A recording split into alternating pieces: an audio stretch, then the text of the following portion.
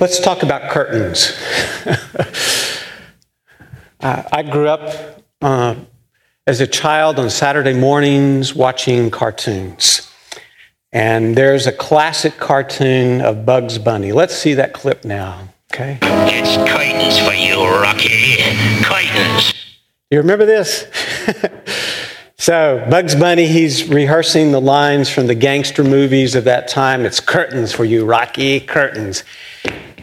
And I go, where did that come from? What does that mean? And I had to look it up. Thank goodness there's Google, right? And Wikipedia and stuff. Do you know where the line is curtains come from?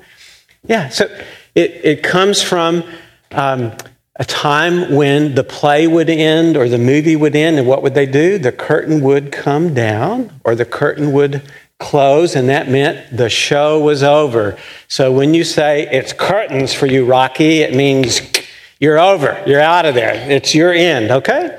So there's curtains.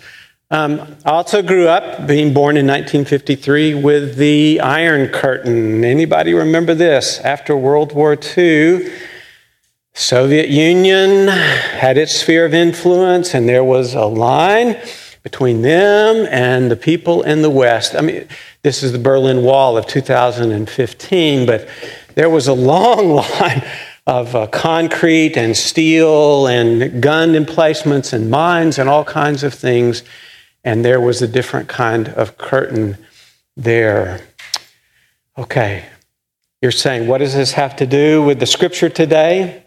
We've been in a series of sermons about the tabernacle, and that's why this tent is up here. It's kind of a visual reminder of us that when the Hebrew children were released from bondage in Egypt, they started across the wilderness, and God said, make for me a tabernacle, a tent, a worship place where I can go with you. Wherever you go, I'll be with you. And all this season, we've been trying to say that God can show up anywhere. God is on the move. God can just erupt at all times and all places in our lives. I call it an altar in the world. So in this tent, there were kind of three basic areas, okay? Just pretend you can see this, imagine this with me. One, there was a general area where just about anybody could come. Then there was the holy place where only the priests could go. And then the scripture lessons we had today were about the most holy place, where there was another curtain separating it from the holy place. In the most holy place was the Ark of the Covenant. You've seen the movie Raiders of the Lost Ark, okay? That Ark of the Covenant was in there so the 2 tablets of the 10 Commandments were in there. The mercy seat was there. It was so holy, this most holy place, that the priest and only the high priest could enter it, and only once a year on the day of Yom Kippur, the Day of Atonement, and the priest would go in and make sacrifice for himself and for all the people, the most holy place. In the New Testament, it said that the temple was modeled after this tabernacle, after this tent. So when it became stone, there were still those kind of 3 different areas, okay? And again, the priest would only go in once a year to the most holy place on that one day. I love what the scripture said, that when Jesus died, that curtain that separated the holy place from the most holy place was torn in 2. It's as if God is saying, here's the point of all of this, you can all come near me. God says there's no more barriers. The curtain is torn. You are all welcome in the most holy place. This is wonderful news. I had to set up all of that Hebrew stuff and sacrificial stuff just to get to this, that we're all welcome in the presence of God. That's why Jesus came, to tear down our barriers. Here's the thing. We're good at putting up barriers between us and God. Pastor Lisa sent me an article this past week. I'd never thought about this thing before, about, well, Jesus came, and he died about 30 AD, let's say, the temple wasn't destroyed for 4 more decades. It wasn't destroyed until 70 AD. What did they do in the temple? Did someone re-sew the curtain? Did someone start over and put up a new curtain? Because I know we're good at putting up barriers between us and God. You know what I'm saying? I did some research a number of years ago about these areas in the temple. And there was one area where everybody could come. It's called the Court of the Gentiles. That's for people like you and me. Anybody could come. But there were some scholars who found some writings in the Mishnah. These are commentaries on the Old Testament scriptures. In the Mishnah, it said this: well, if you're a woman, you don't really have to go. It's okay. Stay home. If you're blind, or if you're lame, or if you're an imbecile, or if you're a child, or if you're double sex, this is the language. Don't bother. Just stay at home. You don't have to come near the presence of God. We're good at putting up barriers, at putting up curtains. This is the point in the message where I need to pause and have us confess just a little bit. I'm not going to fill in all the blanks of the ways that we separate God from other people as individuals and as the church. Ouch.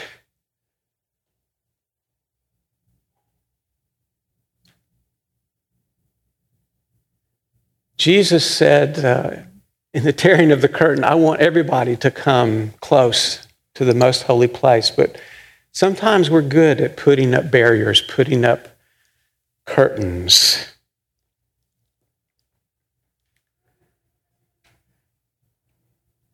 God wants to have an altar in the world to come near us.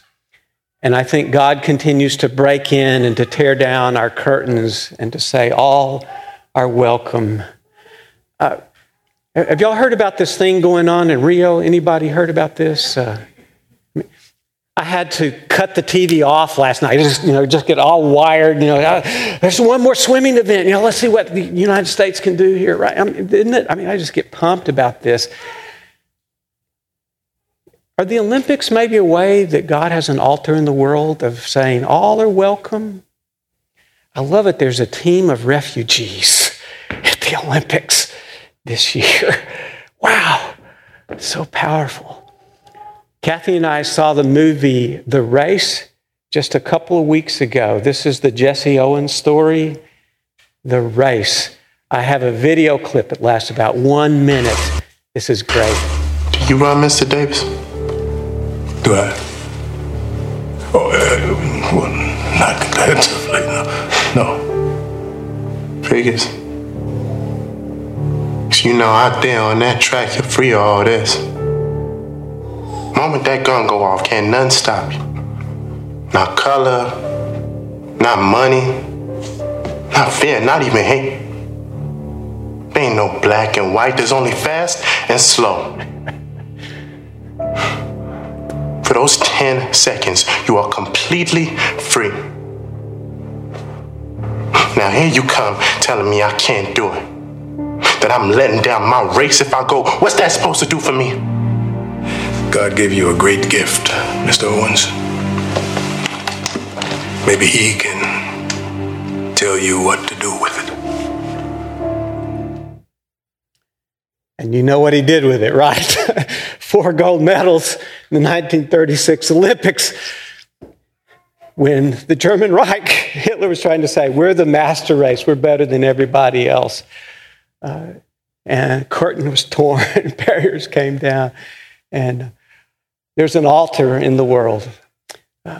God continues to break in and to tear down the curtains in our midst. Think about it. I'm going to go on the positive side. What are some ways that God is doing that in your life and in our lives together? As I've had time to reflect on this passage and this message for For this week, some people came to me and they said, music is one of those ways. And Dr. Diana, our director of music, was in Dallas when there was the shooting of those police officers. And what did they do? They gathered for worship, and there was a 700-member choir that came together. And they were connected with a choir up in another place where a police officer had been shot. And they were all worshiping at the same time through this medium. And barriers came down, and there was an altar in this world. And we got to enter the holy place. And some people said art, and some people said the language that we use, and some people said the spiritual disciplines I practiced. I go to pray, I read scripture so that my heart can open up to other kinds of people, and curtains are torn, and we get to enter the most holy place. How in your life is God doing that? Is God using you to make an altar in this world so that others can enter the presence of God through the love of Jesus?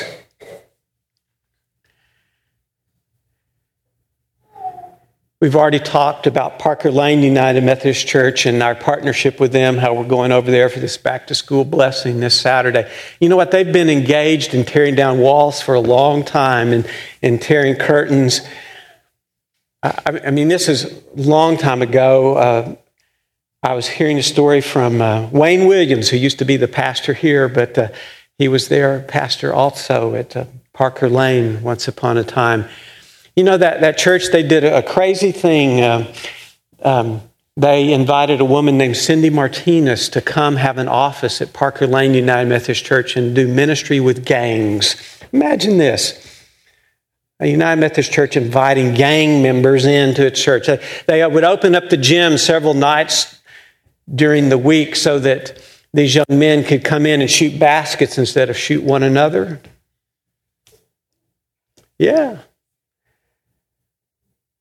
There was some pushback for them doing this. There was really pushback that Sunday morning that they came to worship, and the front door of the sanctuary, the glass was neatly knocked out. They weren't surprised that somebody had done this to their church. Somebody had broken out the glass, reached in and opened the door. And they weren't surprised to find Cindy Martinez's office door jimmied and the lock broken. And they were surprised to find that nothing in the church had been taken and nothing in the church had been disturbed. They were especially surprised that when they looked in Cindy's office, there was a young man cowering, hiding in her office in the dark. And when they talked to him, he said, "They came to me last night. They said that they were going to kill me. I was scared. I came here because I knew I would be safe." And the curtain was torn. And there was an altar in the world. And we got to be in the presence of the most holy. The good news is this, that in Jesus Christ, the curtain is torn. Amen.